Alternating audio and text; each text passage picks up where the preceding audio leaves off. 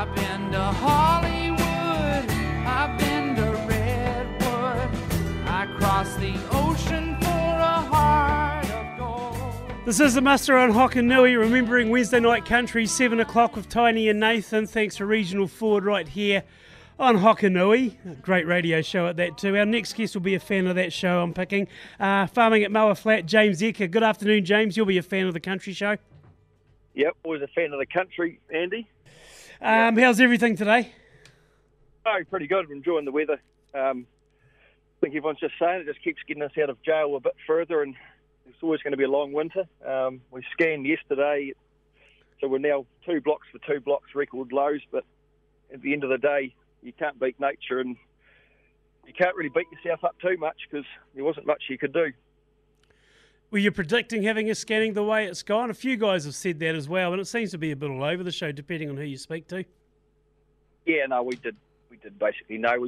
We're feeding a lot of lucerne, baleage, and grain down the bottom, but look, it was just didn't rain. There's no grass, and if you could farm on no grass, everyone would do it. So it is what it is, isn't it? Situation now for the time of year, like you say, you'll be pretty happy with it. Yep. Yeah, no, we've the crops have lasted, and we just did another feed budget up the top, and it's looking good, and we can even factor in a couple of snowfalls, which I'm quite sure will happen at some stage. But it's quite nice all of a sudden not having to panic about feeding your sheep, because it feels like it's been about 6 months in the making. And the price of baleage seems to have corrected itself to what it was, say, late April, May, etc., which is one good thing. And guys are just actually, like the price, talking to sale yards yesterday to Sam Riley down at Lawnville, just saying how guys are actually after a bit of stock now because they may end up with an excess of crop the way it's looking at the moment. Yeah, well, that's a good thing, isn't it, for everyone? Maybe nature's going to provide a wee bit, but I was starting to not talk very kindly about Mother Nature there for a while. So everything's going pretty good on farm, stock's in pretty happy state on crops, etc., mate? Yep, yeah, we're feeding them as much as we can, but you can never put the weight on that you've lost in a season like that. And sort of been a couple of hard years on the sheep, so we're just doing our best. We're drafting out light ewes about every 10 days. Just feels like you're working really hard for it, but you just got to do your best and keep punching on with it. As I say, we do have as much crop as they can eat now, so they're getting everything they can. Now, James, talk about doing your best. The free trade agreement that happened last week with the EU, you could argue that they really didn't do a lot of favours for the red meat and dairy industries, considering what unfolded. Great for kiwi fruit farmers, absolutely, but we're looking at a couple of the biggest exporters for New Zealand, and there was absolutely zilch in it for us. No, exactly. Sort of getting a wee bit of sick of some of that stuff there. So interesting. So our gross domestic product, fruit and nuts, is 6.4%, but the dairy and meat, with dairy is basically 28% and meat's 14%. So they've had a bit of a win for 6% of our GDP and completely thrown, the rest of it away. So I mean that was a bit disappointing. But there's a few bigger picture stuff starting to loom ahead on the horizon. In my opinion, Andy, it's just like some of that inflationary stuff. It's I know there's overseas pressure and there's definitely some overseas inflation there, so we'll say that, yeah. But a lot of it's actually government made, and the way you get inflation normally in your economy is you basically sell more stuff to the rest of the world than what you buy back in again, so you're actually getting wealthier per person. Whereas at the moment, it's just basically government borrowing, devaluing currency. So every year your work is now worth less in terms of buying goods and services in the real world, and it's starting to get fairly frustrating now. I don't know how you're finding it. Oh, absolutely. Like I do the weekly shop for the household. I do it on Sunday, and I'm noticing over the last couple of months, probably going up an average spend for 2 adults and 2 kids. I work on about $200 weekly, probably gone up to about $220, $230 just for the core products you normally buy. Yeah, well, that's probably not too bad either. In light of everything, you must be being reasonably frugal. When it comes to buying meat, not so much home cool these days, but you just pick where you want to get your meat from and just buy it in bulk, and it just makes sense. But there's a big ticket item at the supermarket now, though. You look at these legs of lamb, etc., and they do come at a premium price. That's just the reality of supermarkets.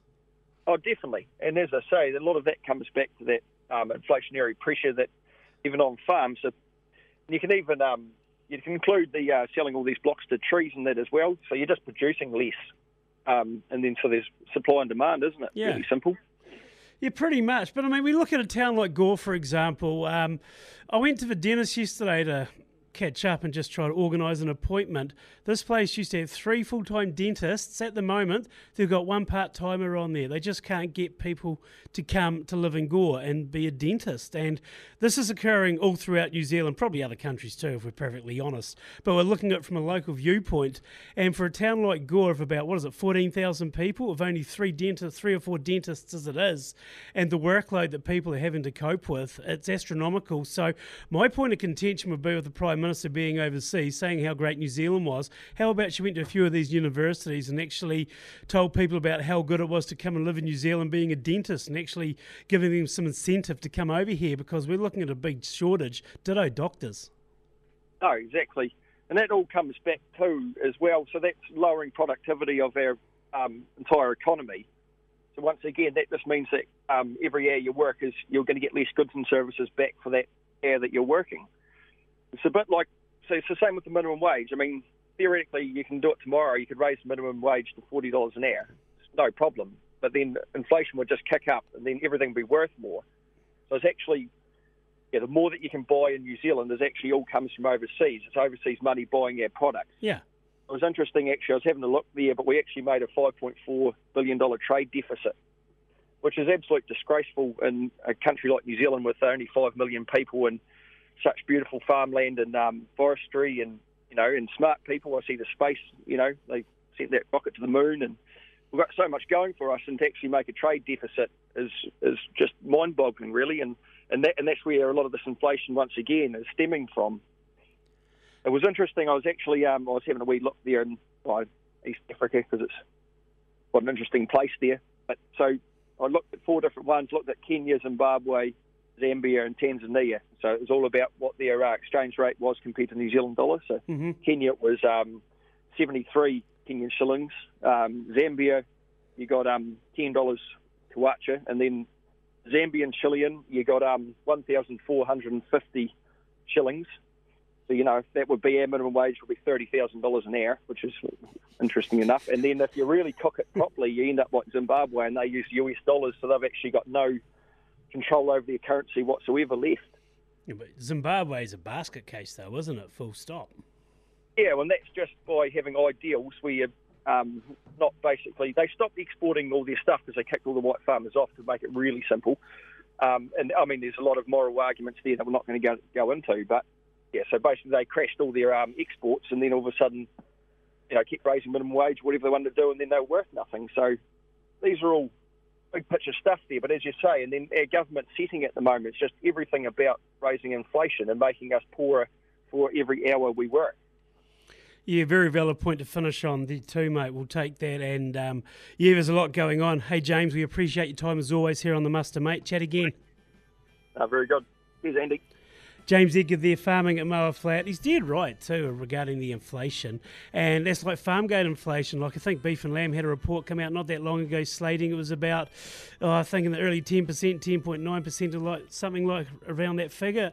Another individual came out and said, actually, mate, we're looking at about 12, 13% minimum at this stage. So definitely something to keep an eye on going forward. Up next, this is a Wednesday afternoon. Joseph Mooney, Southland MP, he's up next.